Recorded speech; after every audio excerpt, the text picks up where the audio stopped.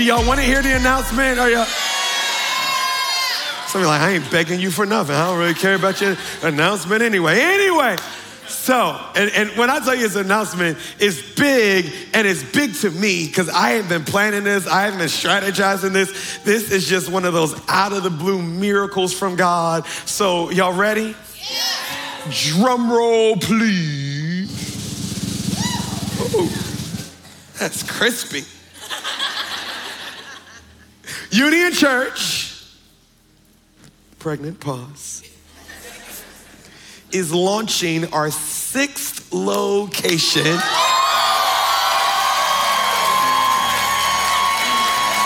Don't stand up yet. That ain't the part. So everybody's like, oh, duh, that's what we do. Y'all ready?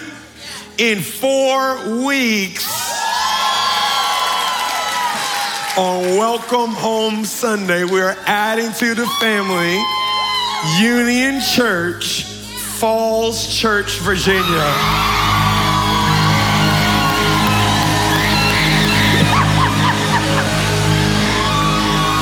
Okay, let me explain. There's the God is good, and then there's that's my commute. You just cut it in half. She said, I just saved on gas money. Now, some of y'all are just like, we don't do that at Union. We take 12 months to launch a campus, or we take 6 months at least. What's with this 4 weeks?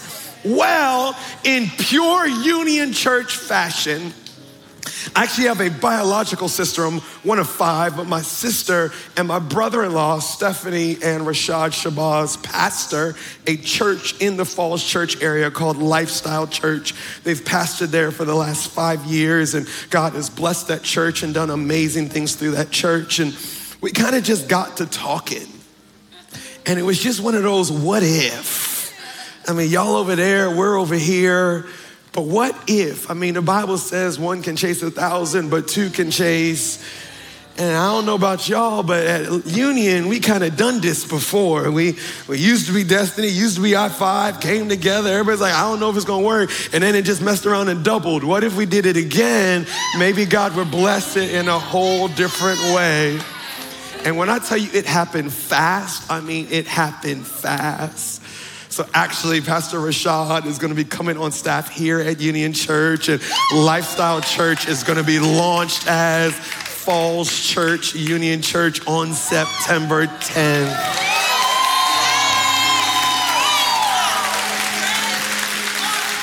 I'll preach it a little bit, but when I tell y'all, I didn't see this coming. This wasn't planning. Like, we're in talks about what our next campus is going to be. We're going to announce it on Vision Sunday like we always do and kind of give you the 12-month build up and all that. And God said, gotcha, nope, I'm doing something different. Catch up. So if you live in the Northern Virginia area, tell me you ain't from around here without telling me you ain't from around here. If you're in Alexandria, if you're in Dumfries, Manassas, Woodbridge, all those Northern Virginia areas, and you've been commuting to Flowers or to Columbia or whatever, there is now a campus for you. Come on now.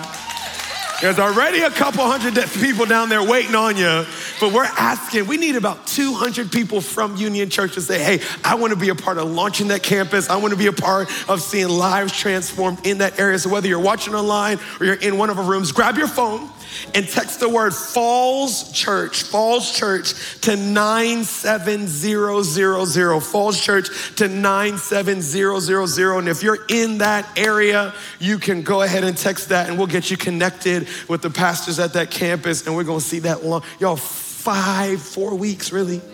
September 10th, that is like tomorrow. But I'm telling you, God's gonna do something supernatural, amen? I normally say this at the end of the service, but I do want to say it real quick just so all the other campuses can hear me say that. If you're a tither at Union Church, if you've put God first in your finances, thank you, thank you, thank you, thank you. Come on, give yourselves a hand.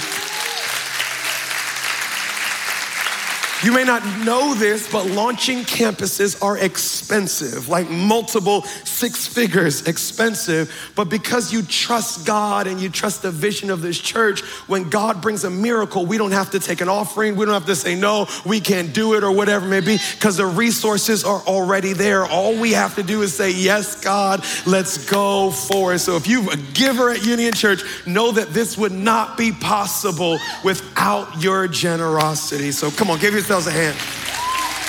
Amen. If you're not a giver at Union Church, this has nothing to do with you. Nothing.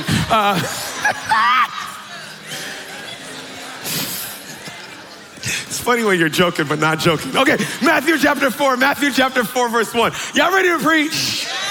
We're going to wrap up, put a bow on this mentioned series, Matthew chapter 4, verse 1. And it reads, then Jesus was led by the Spirit into the wilderness to be tempted by the devil. For a 3rd week in a row. Said, amen, no one.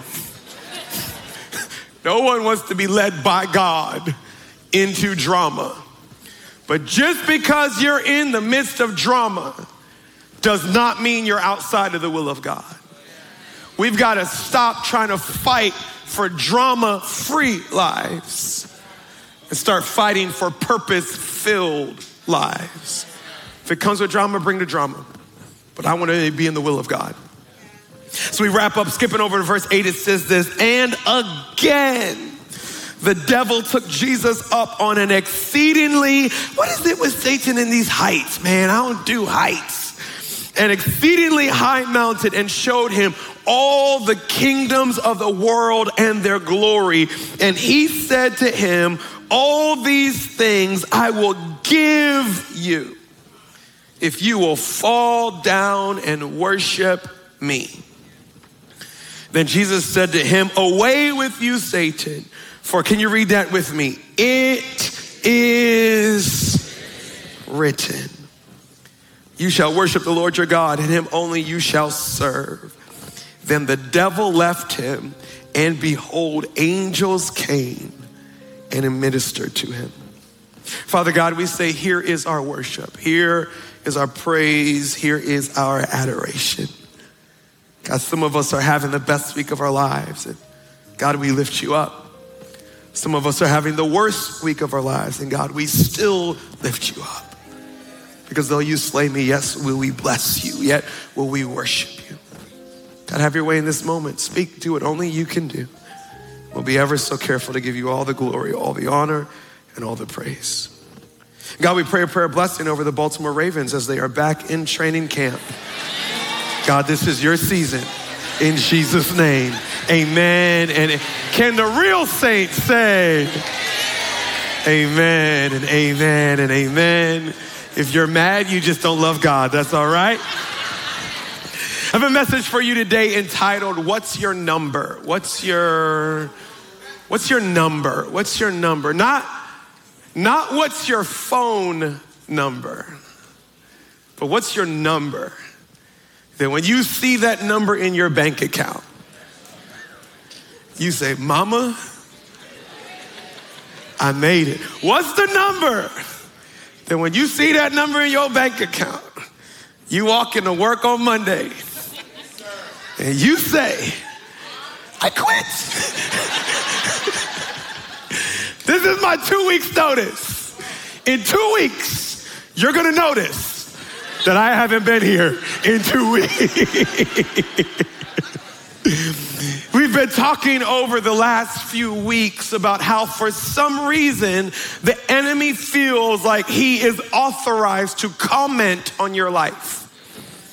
He feels like for some reason he has the authority to tell you where you failed and where you've succeeded and what your future is gonna look like and what you're allowed to dream for and what you're allowed to have.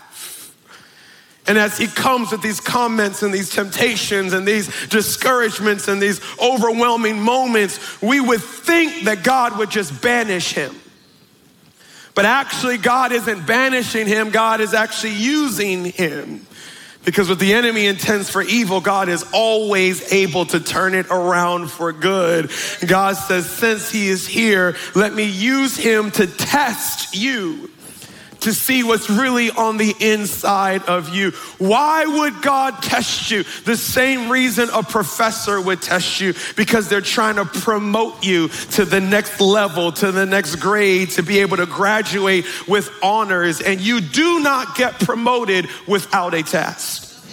So we've got to learn to grow up and to mature as believers and realize that when there's sickness in my life, it's not just an attack, but it's a test, which means there's a miracle on the other side of this if I can just hold my faith and trust the healer through this situation. We've got to grow up and realize that when people walk out of our lives, it's not just rejection and it's not just pain, but it is a test from the enemy. And that means God is getting ready to send a miracle on the other side. James said, if you would grow up, you would count it all joy when you fall in a trial. I love the word fall because nobody jumps in a drama unless you messy. Like, look at your neighbor. Ask your neighbor, say, are you messy? Because I don't deal with messy people. Some people just like the drama. I don't deal with messy people. But he said, hey, celebrate when you fall in a drama, because it's a testing of your faith, and every test produces. So we talked week one about how God will test your self-control. Do you have control over your appetite? Can you walk past the donut and say, nope, I hit my calories for the week. I'll see you next week. Can you walk by somebody you're not married to and say, nope, my destiny is too valuable to forfeit it on a snack? Come on now. Last week we talked about pride and how you can never walk into the miracle that God has for you as long as you have something to prove to other people. If you're performing for others, you will not be able to walk in the purpose that God has for you, because oftentimes purpose doesn't make sense to the carnal eye until God's finished fashioning and forming, until that kairos moment when you are revealed to the world. And by the way, when you're revealed to the world, everybody's going to be shocked. Because God doesn't do this build up, drip, drip, drip, drip, drip. No, God's like that homegirl that had a concert last night at FedEx Arena. He'll just drop a miracle at midnight and they'll sell out. Huh? What? So we got to the final test today. And in this moment, Satan takes Jesus to the top of, the Bible says, an exceedingly high mountain. And he says, look down. Look at all the countries. Oil over there, gold over there, diamonds over there. Look at all the influence. Look at all the glory. Look at all the power. I will give all of this to you if you would just bow down and worship. Look at your neighbor and say, what's your number? What's your number? What's your number? What's your number? What's your number? I was reading this and I was just like, okay, why the mountain? What does the mountain moment represent? Can I help you out a little bit? Your greatest temptations will not come in the most painful seasons of your life. Can I tell you why? Because when you're in a season that it is too big for you to handle, it is only natural to cry out to God. We think our greatest temptations come in the midst of our greatest sickness, or in the midst of our greatest rejection, or the midst of our greatest loss. Let me just help you out. It's in those seasons, the valley season, the tormented season, that you pray more than you've ever prayed before, that you fast more than you ever fasted before, that you cry out to God more than you ever cried out to God. You don't get attacked when life is difficult. Actually, the greatest temptations in your life come in those mountaintop moments. And I was thinking in scripture, what do mountains represent? Well, mountains represent the end of a trial. If you remember, Noah got the prophecy from God. I'm going to flood the earth. I'm going to start over, build an ark. Noah builds this ark and it rains day and night and it's flooded everywhere. And then what does the Bible say? It says Noah knew that the flood was over when the boat came to rest on it was the anchoring of a mountain that let Noah know his storm was over. And then he sent the dove out and he sent the different birds out. And it's not until he saw the mountaintops of other mountains that he realized the water is receding, the storm is over. Can I tell you when the temptation comes? Not when you lose your job, but when you found a better job. And you're like, man, I think I survived that storm. But just in case another storm comes, I don't think I'm a tithe off of this one. I've got to make sure I save an emergency fund just in case that happens. Hear me, your greatest temptation does not come in the storm. It comes on the mountaintops. I know why we're not in a relationship series, but you gotta understand, if you're single, holding on to your purity, your life depends on it. Because if I'm not able to hold on to my purity when I don't have to. Then when I actually should, and the real temptation comes, that's when it'll be a struggle. I'm not talking about now, I'm preparing for later. The mountain doesn't just represent the end of a story. The mountain represents when you're closest to God. Think about it. It was on the mountaintop that Moses encountered the burning bush. And he finally heard what the purpose. There's a moment when you're finally going to realize, here's why I've been through so much drama.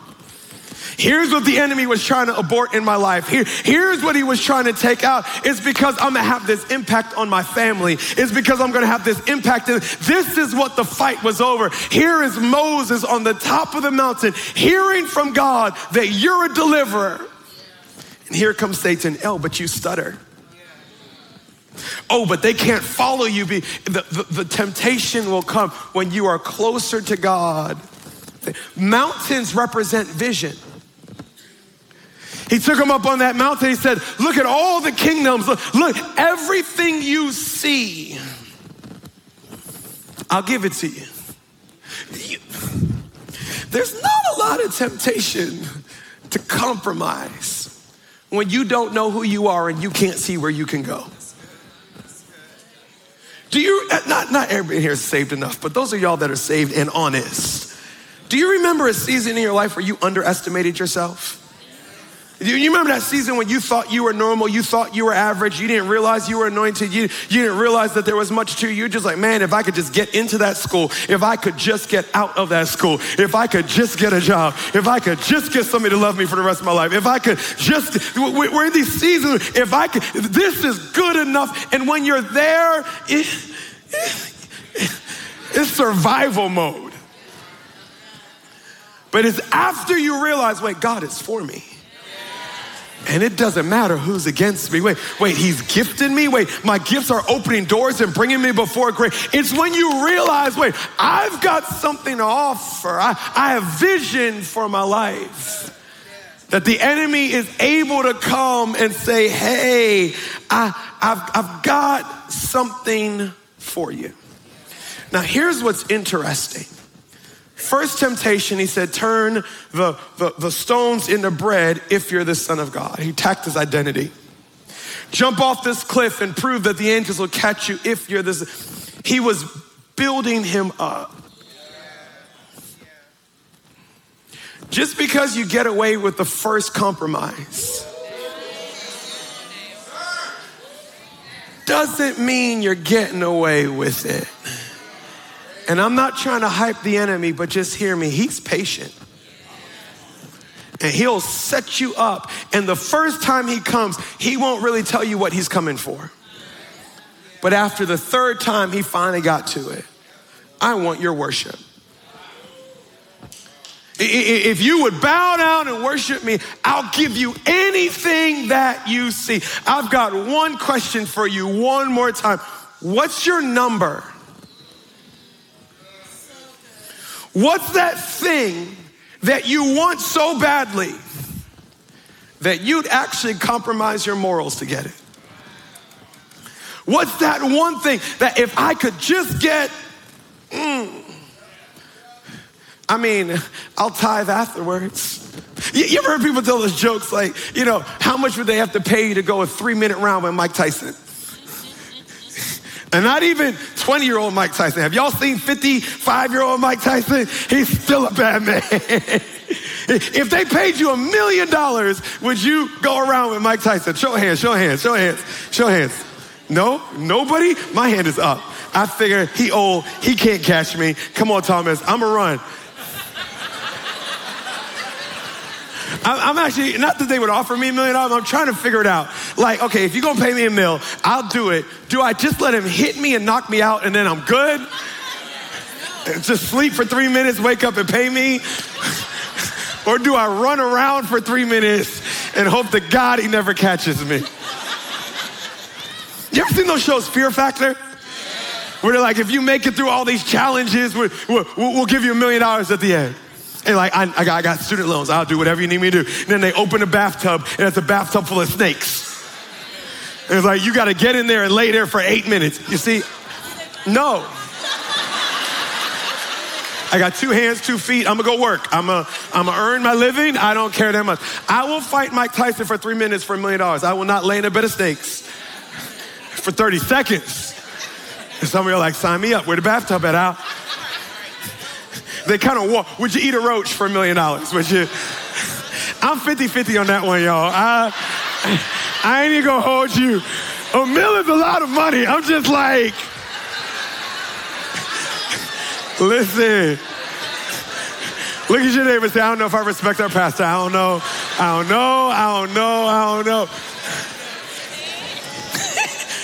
Just don't taste it. Just swallow that joint.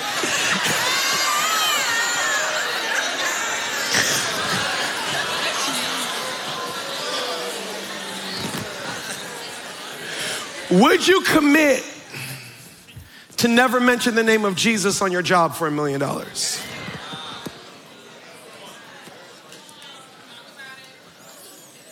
Because some of us already have. Separation of church and state. This is a religious-free zone. It's all fun and games when it's roaches and snakes. It's a whole different story when he says, hey, I know these are the numbers, but if they see that number, they're not gonna buy our company. Can you just leave that out of the report? We're not lying. We're just omitting information. What's your number? What's that dream that I wanted so bad? It's not black and white. It's kind of just like gray-ish. 3 quick thoughts. The first one is this. We're gonna laugh in a moment, but now we're gonna cry. You ready? Do your dreams own you? Do your dreams own you? The last test that God is gonna put you through is the test of ambition. What is it that you see? What is it that you want?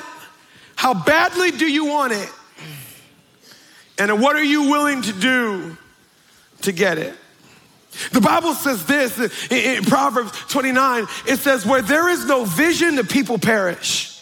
Where there's no vision, another translation, people cast off restraint. It's not good to not be able to see where you're going. It's not good to have a vision when you don't have a vision for your marriage or your relationships or your money or your future. You would not believe how many believers don't have a vision for their faith. My only vision is that I don't want to go to hell, so I'm going to pray this prayer, give my life to Jesus. But there's 70 years between you and eternity. And if you don't have a vision for what this relationship with God is gonna produce in my life, you're just gonna throw off all restraint. It's dangerous to live life without vision. But can I help you out? Having a vision is not all it's cracked up to be. Because when you finally get a vision, and it's like that Old Spice commercial. You ever seen that commercial? Look at your man, now look back at me, now look at your man, now look back at me. I could be your man, but you're with that guy. Y'all ain't see that commercial, have you? It's a great commercial.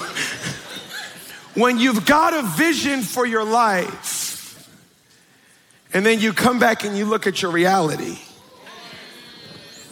then you look at your vision, and you look at your reality, and it's like that Bible verse out of context. As far as the east is from the west, is what I thought my marriage was gonna look like and what it actually looks like. It's where I thought I would be by 42 and where I'm actually at by 42.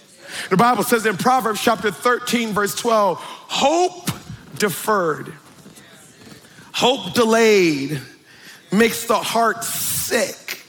But when the desire comes, it is a tree of life. What does the Bible say? The Bible is saying, hey, when you've got a vision for your life, but it's not yet the reality, if you really want that vision, it makes you sick. You get nauseous, you get uneasy because I see the kids that I want to raise, but I know the medical difficulty that we're going through.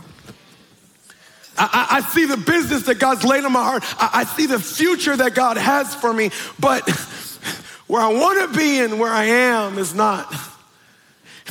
And when you have that sickness of hope, you ain't thinking straight.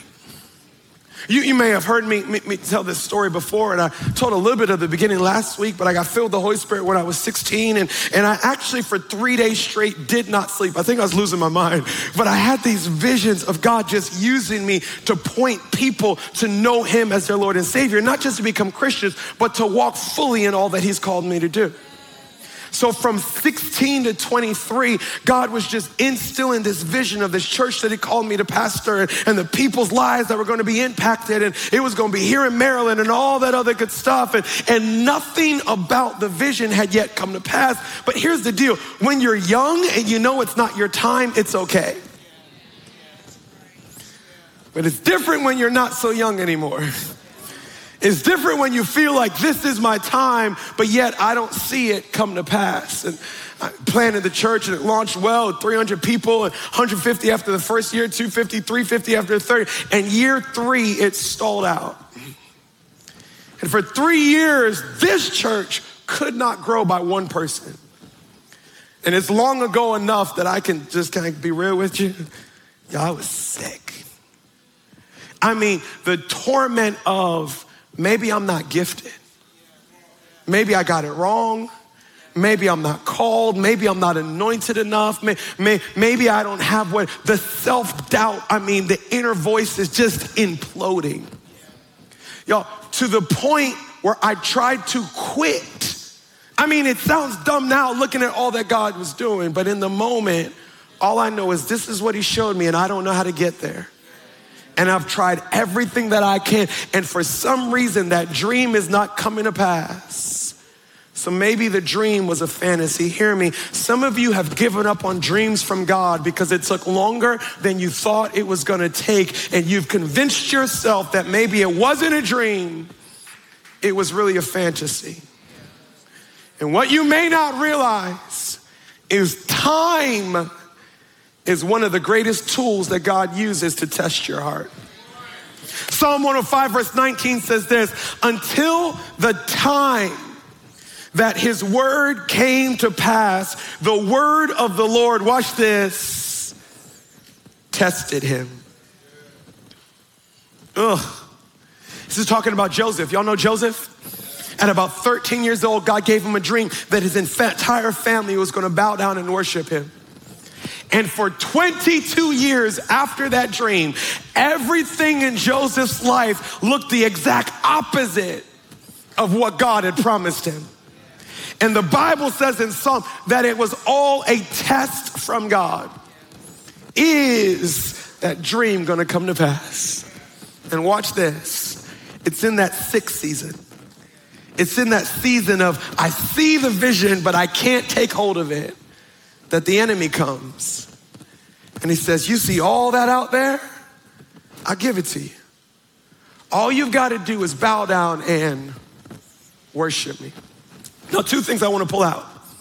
When Satan said, all that you see, I'll give it to you, Jesus did not say it's not yours to give.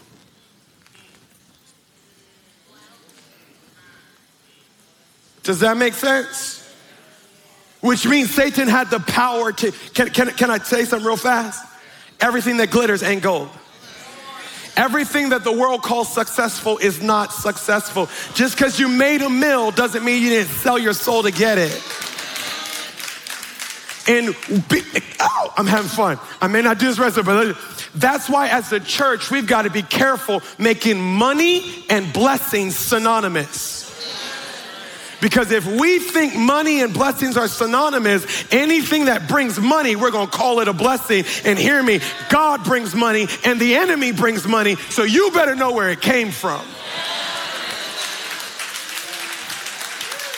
Y'all really want me to teach? All right, let's teach. Genesis chapter 2, God made man and woman in the garden. He gave them dominion over the entire earth. When they listened to Satan, they gave up their dominion and they gave it to the enemy. That's why Ephesians chapter 2, verse 2 says Satan is the prince of the power of the air, because he actually has dominion over popularity and influence and money and prestige, and he can give it to you. All you got to do is bow down and worship. Now, not a show of hands, because I know some people be crazy. But if I were to say, who wants to bow down and worship Satan? Guess what? All of you people better say, not I. I never would.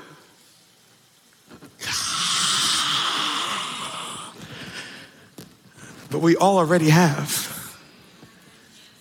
Because anything we acquire that doesn't give God glory is idolatry. Anything I took hold of, not by God's way, but by my way. Anything that I stepped around God to get. I didn't bow a knee to Satan. But God can't get glory from that story, which means do you know the goal is not that God wants to make you rich? The goal is that your story to wealth is such an example of the goodness and the greatness of God, that those siblings that grew up in the same house as you and they see your life, but they knew who you are, they begin to say, this isn't adding up. What is going on here? And now it's your opportunity to say, yeah, I'm better than y'all, but not really. It's God.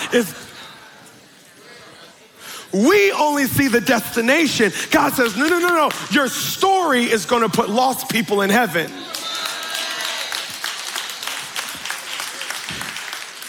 And when we say, no, I don't care how I get there as long as I get there, I'll make up a story when I get there. It's idolatry. Let's take a quick idolatry litmus test. You ready? I know it's an idol. This is an easy one. If I compromise my morals to get it. If I'm willing to lie, step on other people, omit truth, manipulate, compromise on my biblical convictions, saying the end justifies the means. It's an idol. Ready for test number 2? If I can't find joy until I get it. If I'm miserable until I get married. I'm miserable until I get money. Miserable until I get their respect. It's an idol.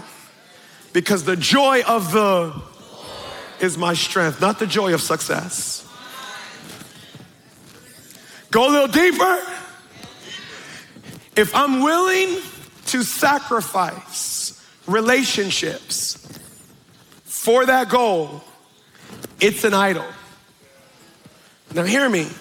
Friends come, friends go. There's some that are for life, most are not. But if I start to say cultural stuff, like, yeah, my kids won't know who I am for a season, but at least they'll have a great future. That ain't biblical. Neglecting your responsibility as a parent just to provide? My spouse, they ain't gonna see me for a while, but they know I'm hustling, I got security. If you're so committed to your goal that you have no time or energy to help another human being reach theirs, it's an idol. One more, then we're gonna laugh. Okay, one more. You laughing? I'm not laughing, okay? You know it's an idol when you say, I don't want it anymore, and then you go obsess over something else to distract you from the misery of not having it. We've got some idols that we think we've walked away from, but it so torments us that we obsess ourselves in something else to distract us from the fact that we didn't get what we really wanted. Not realizing what we really wanted owned us. Does your dream own you? All right, come on, belly laugh. Everybody just say about You gotta lighten up the moment. This is a little tense. All right, what do I do if my dream owns me? Simple, write this down. Make your dream centered. You can have a dream that started off center and you bring it on center. You can have a marriage that started off center and you bring it on center. You can have a career that started in selfish origins, but you can bring it on center. What do I mean by bring it on center? Whatever that dream is, bring it to a place where Christ is the center of it. You hear me preach this often. Here is Moses on the verge of stepping into the promised land. 400 plus years Israel was in slavery, waiting for this moment. Thousands of years he prophesied to Abraham, one day everything you see is gonna be yours. God gets Moses to the edge of the border and he says, go on in, it's yours. And then Moses said to God in Exodus 33:15, you going? God says, no, I'm not going. Why are you not going? Because y'all never wanted me in the first place. You just wanted out of Egypt. So I'm giving you what you want. Go ahead. And Moses said, if your presence does not go with us, don't bring us up from here. For how then will it be known that your people and I have found grace in your sight, except you go with us? How do I bring a vision centered around Christ?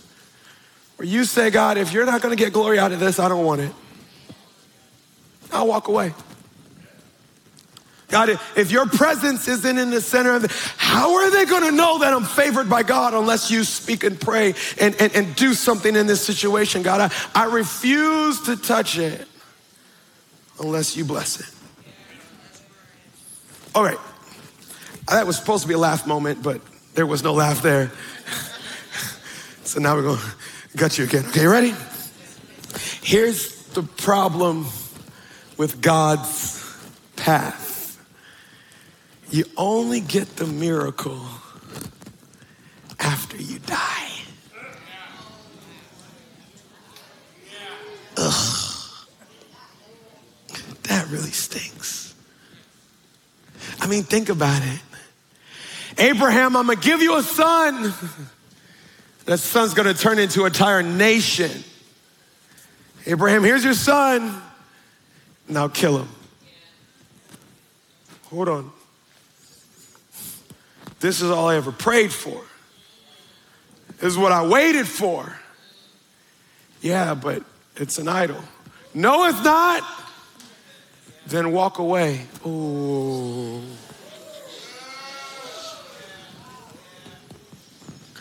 If I can't walk away, it's an idol.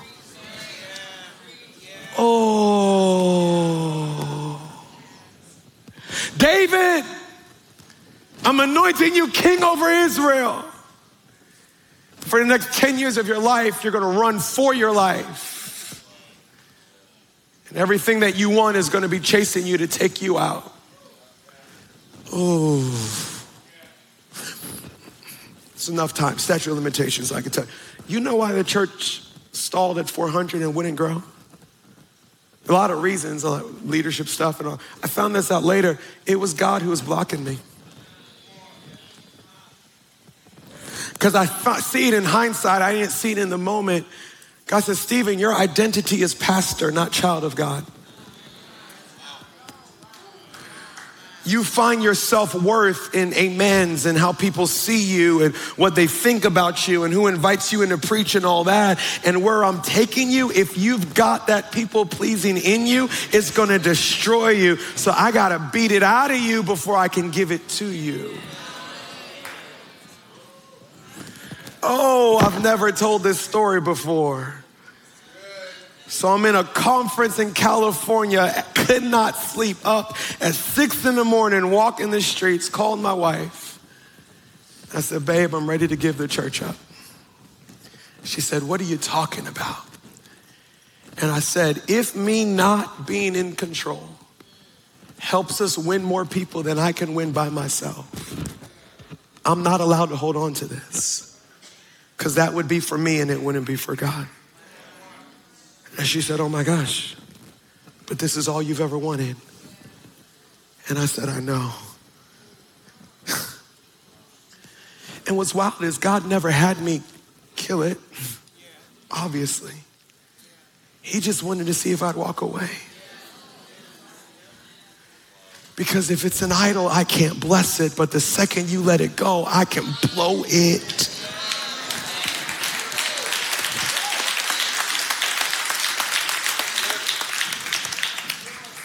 I'm not even gonna preach that to you. I start talking about relationships you need to walk away from and business you need to walk away from and dream, but I ain't gonna do that. I'm gonna let the Holy Spirit. Look at your neighbor and say, he just did. Sean, come play. We're gonna land this. Romans 12:1. You could jot these down and maybe read them during the week. Therefore, I urge you, brothers and sisters, in view of God's mercy. I love the translation that says, to lay your life down as a living sacrifice. What does that mean? I gotta bury my dreams, bury my goals, like Moses said, God, I want it, but I don't want it without you. Live by it as a living sacrifice, holy and pleasing to God. Oh, this is true worship, by the way. It ain't some cute song that you sing on Sunday that's convenient. That's part of it. But part of true worship is, God, I don't want anything that you don't want. I don't want anything that you're not in. Watch this, verse 2. Do not conform to the way that the world does it, but be transformed by renewing your mind.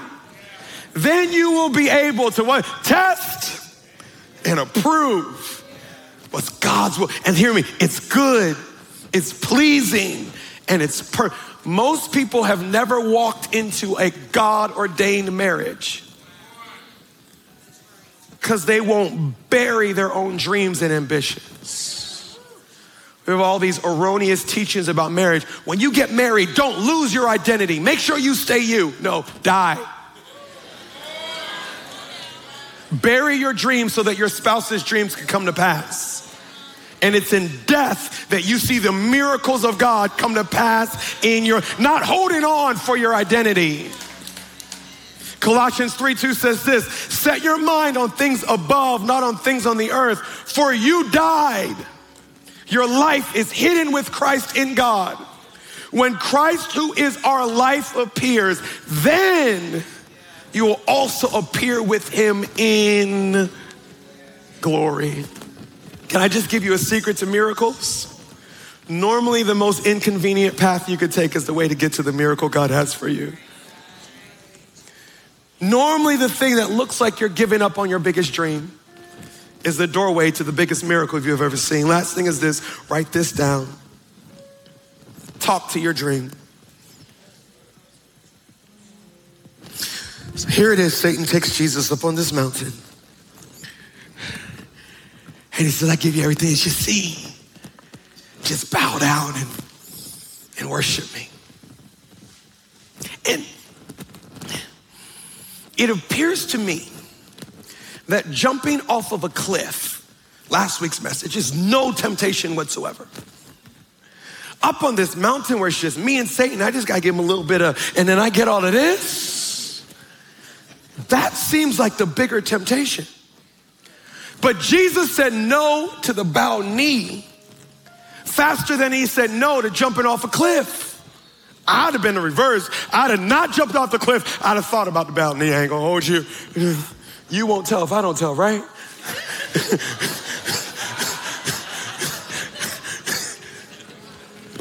Not only did Jesus say no to this faster than anything else, this is the first time Jesus said, get out of my face. He never banished Satan before this moment. Now he says, get away from me, because I know why was he so excited to say, get out of my face. Can I help you? Because the enemy always overplays his hand. Here's what Jesus got excited about. He said, hold on, you gonna give me all of this and all this glory? Well, guess what? My daddy already said I could have it. You ain't giving me nothing that wasn't mine in the first place. He realized the enemy has nothing to offer. There's nothing he can give me that my Father hasn't already promised me. Philippians chapter 2 verse 8 says this about our Lord. And being found in appearance as a man, he humbled himself and became obedient to the point of death, even the death of a cross. Therefore, God has exalted him and given him the name that is above every name, that every nation, every kingdom, every principality, every authority, every tongue shall confess that Jesus Christ is the Lord, to the glory of God the Father. Jesus said, everything you're promising me is already mine. Psalm 84:11, for the Lord God is a sun and a shield. The Lord will give grace and glory. No good thing will he withhold from those who walk uprightly. 2 Corinthians 1:20, for all the promises of God are in him, yes, and in him, amen, to the glory of God through us. The enemy can't offer you anything that God hasn't already promised you. And what the enemy offers you is always gonna cost you more than it's worth. The only thing the enemy offers is a shortcut.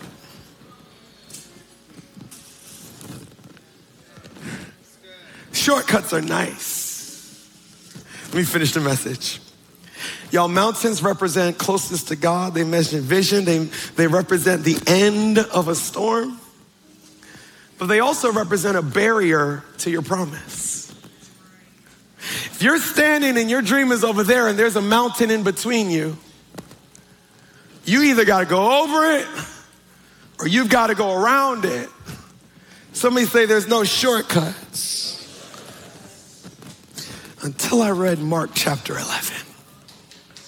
For surely I say to you, whoever will say to this,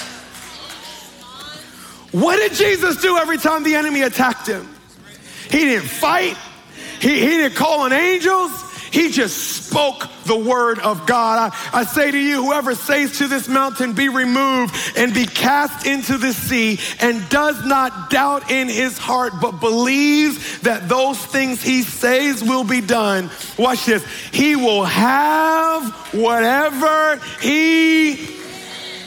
Therefore, I say to you, whatever things you ask on the next 21 days when you pray, believe that you receive them and you will have them. Here is the lie of the enemy. I'll give you a shortcut.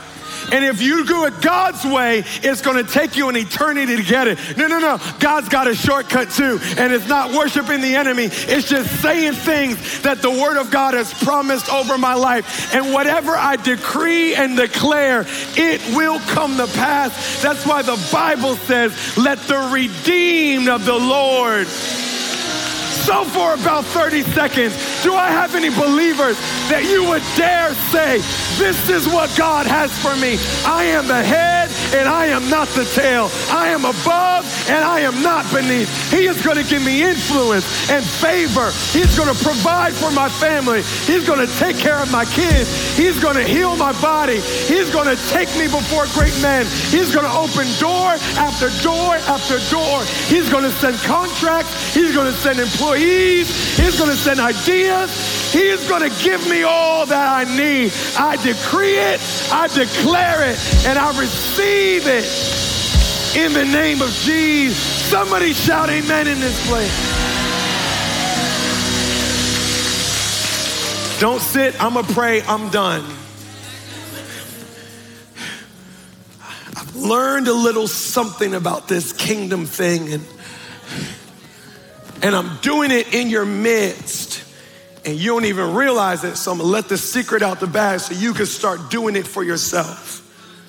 You know, on a random Sunday, you'll hear me say, hey, can you welcome Columbia? Can you welcome Flowers and UBC? And then I'll randomly say Richmond and Philly and Rockville and Bethesda. We don't got no campus in Rockville and Bethesda and Richmond, but what am I doing? I'm saying what I know that God's gonna do. I'm decreeing over the atmosphere. God, you're gonna supernaturally open doors that we don't even see coming. So when Falls Church opens up, I'm not surprised because I've been declaring open doors for the last few years.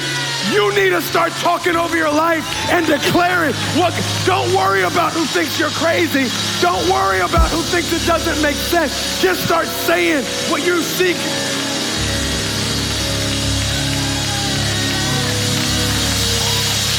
And watch mountains that other people have to walk around. Gotta just move it out of your way. Because you are crazy enough not to take the temptation of the enemy. And you are crazy enough to trust me. Watch me bring a miracle in your life. I'm not in this for what I can work for. That's what unbelievers do. I'm in this for what God can supernaturally do. That's outside, and I'm believing the same thing for you. Somebody shout amen in this place. Father God, we're grateful. We are thankful. God, that you said no good thing will you withhold as long as we don't get our eyes off of you. So in this moment, God, our eyes are locked on you. Just where you're standing or sitting, pray this prayer. Say, Holy Spirit, what are you saying to me? And I think for some of us, God is saying, dig that dream back up. I didn't tell you to bury that. I didn't tell you I wasn't going to do it. I was just waiting for it not to be an idol.